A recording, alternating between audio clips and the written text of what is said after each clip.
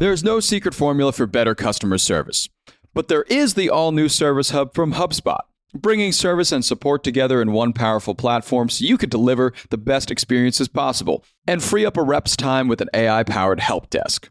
All so you can easily support and grow your customer base. Secrets out, everybody. Service Hub is a game changer.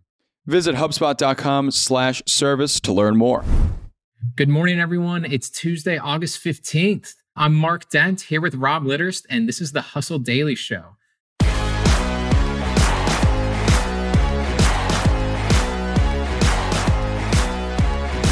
Today, we're going to talk about how Pop Tarts and Crocs have decided to join together for a new product for some reason. We're going to bring that up as well as a few other odd brand pairings and then discuss why they sometimes work. But first, let's talk about everything else business and tech. Rob, what's caught your attention here today? Yeah, so the first thing that caught my eye today is related to AI. Absolutely no surprise there. Yeah. Every day there's something new going on with AI. But the New York Times has updated its terms of service to forbid AI from training on its content. So essentially what this means is that AI programs cannot crawl the New York Times content and use it in their ever-expanding base of internet knowledge. Yeah, these AI programs, they just read everything really fast. And that's how they get so smart and they put it all together. And so the New York Times is saying you can't use our content for that. Right. And so I think the interesting thing here is that any user can still do this with ChatGPT because OpenAI recently showed how to block its web crawler. I've seen a bunch of apps that are essentially built around OpenAI and ChatGPT that help you condense and summarize content.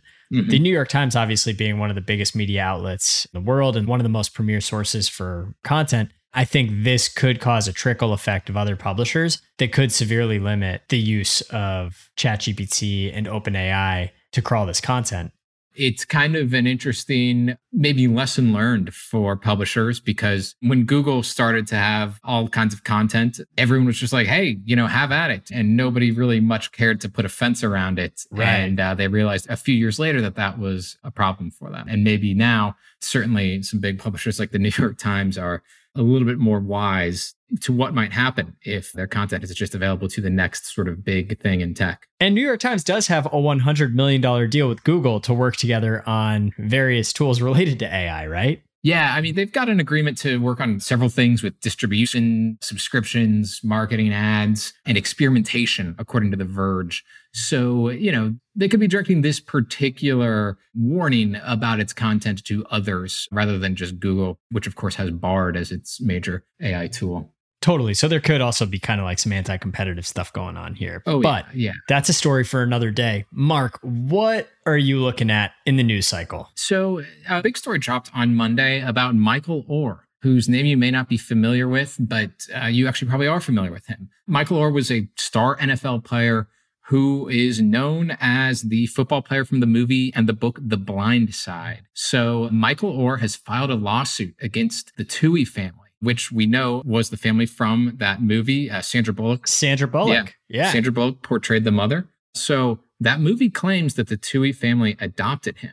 Well, Michael Oher in this lawsuit is saying that he was not adopted and just learned this year, a few months ago, that he was actually put into a conservatorship by the family. There's a huge legal difference within that. People who might follow Britney Spears will be aware of a conservatorship, but it allows somebody else to exert a little bit more control over another person's life than an adoption would, to put it in a very, very simple term. And Oher was unaware of this. And he also said that he didn't make any money from the film The Blind Side and claims in this lawsuit that the family members made $225,000 each plus 2.5% royalties on the defined net proceeds. And that movie made like 300 million or something like that, right? Yeah, its box office return was over 300 million. This was on the homepage of ESPN yesterday, and it was kind of the most blown away I've been by the homepage on ESPN in a long time. Not all the facts are out yet, but this does not look good. And if what he's alleging is true, this is going to play out quite a bit, I think, over the pages of ESPN in the coming weeks. All right, let's move on here. And we're going to talk for a minute about restaurants. So in the summertime, they typically expect somewhat of a boom in sales. People have a bit more free time. They want to get outside. They want to do things. But a report from the Wall Street Journal shows that scorching temperatures and wildfire smoke have not surprisingly been bad for business, leading to a drop in outdoor dining across several parts of the country. Restaurants have also been affected indoors, though, too. According to the Wall Street Journal, which got some data from Open Table, diners overall are down 6 to 8% this August compared to last August in Arizona, Florida, and Georgia. Arizona is where it's been basically 110 degrees or higher almost the entire summer. Brutal. You know, it's interesting because outdoor dining has been on the upswing for years, especially since the pandemic. Yelp in February 2020 said that there were around 8,000 restaurants that advertised outdoor dining on their site. That went up to 26,000 by February 2022. The thing about these wildfires is it's gotten me looking at that air quality index on the weather app, which I literally had never looked at before. And now I'm looking at it way more regularly to figure out, like, can I actually go outside today? Is it safe? Am I going to cough up a lung on wildfire smoke? So it is crazy. I do hope that outdoor dining continues to be a huge trend because I love seeing restaurants push the outdoor dining banner and just pushing more tables outside, especially in cities. I mean, in Boston, a lot of restaurants have done it where they're kind of like pushing their tables out onto the sidewalk and out kind of into the street. And it's got this awesome European feel that I really don't want to see go away. Pop Tarts and Crocs, two brands that wouldn't seem any farther apart, have gotten together to present Croc Tarts. Rob, what the hell's going on?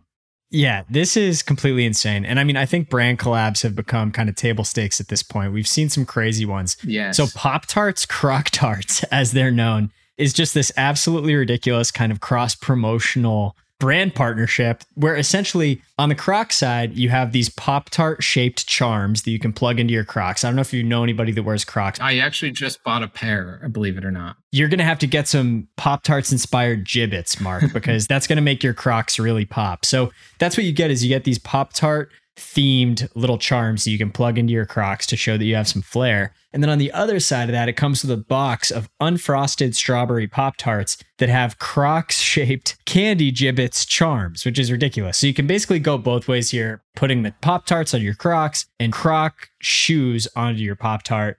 Honestly, it's exhausting to even talk about, but it's not the weirdest thing that we've seen. I mean, there have been some pretty crazy brand collabs lately. Mm-hmm. There's the good, right? There's Frank's Red Hot and Sabra, which teamed up on a joint hummus, which this actually makes a lot of sense. Like hot sauce and hummus, I think, intuitively go well together. Yeah. I mean, I like spicy hummus. Yeah, exactly. Golf clap for that one. That's a brand made in snack heaven. This one, though, just completely disgusting. Skittles and French's created a mustard flavored Skittle, which I just don't even want to talk about it because I'm going to get sick to my stomach. Yeah. So what's the point of all this?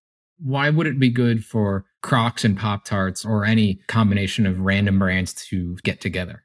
Yeah. I mean, I think collaborations and brand partnerships like this have been around for a really long time, but the kind of volume of them today can be attributed to two things. And this article in Ad Age really kind of called it out. So first of all, the economy is really weird. A recent CMO survey found that a majority of execs reported a decrease in marketing spending, which I don't really think comes as any surprise. And with that economic tightening, there's more pressure than ever to attract attention. And so that's where these mashups kind of come in. These brands are looking for a cheap way to make noise and a cheap way to kind of get their brand in the airwaves. And Pop-Tarts, Croc Tarts, I mean, say no more. That's obviously going to get you some airtime.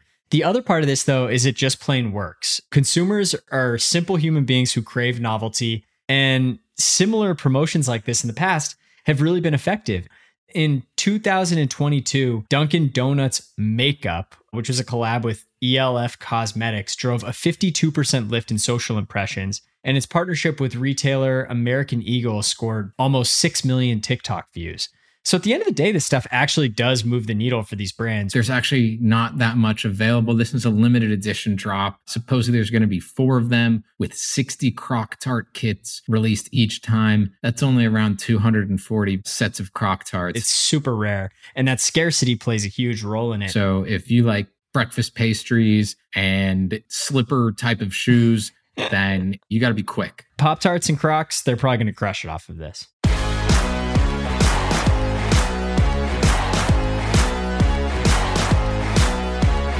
All right, everyone, that's going to do it for us today. Thank you for tuning into the Hustle Daily Show. We're a proud part of the HubSpot Podcast Network. Our editor today is Robert Hartwig, and our executive producer is Darren Clark. We got a lot more tech and business coverage in our newsletter, so if you're not subscribed, go get signed up immediately at thehustle.co/email. See you tomorrow.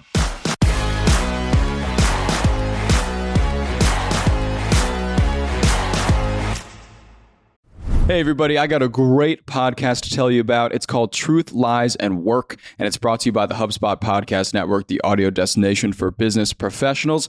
On this show, you can join husband and wife team Al and Leanne Elliott as they dispel myths, impart wisdom, and answer all your questions about finding, keeping, and motivating great people. They actually just did an episode with John Smith, who is the manager and agent of famous Argentinian soccer player Diego Maradona. He talks about in this episode how he was able to manage the global superstar, athlete, celebrity that Maradona is and was. It's a great listen. You better get out there and check it out. And you can listen to Truth, Lies, and Work wherever you get your podcasts.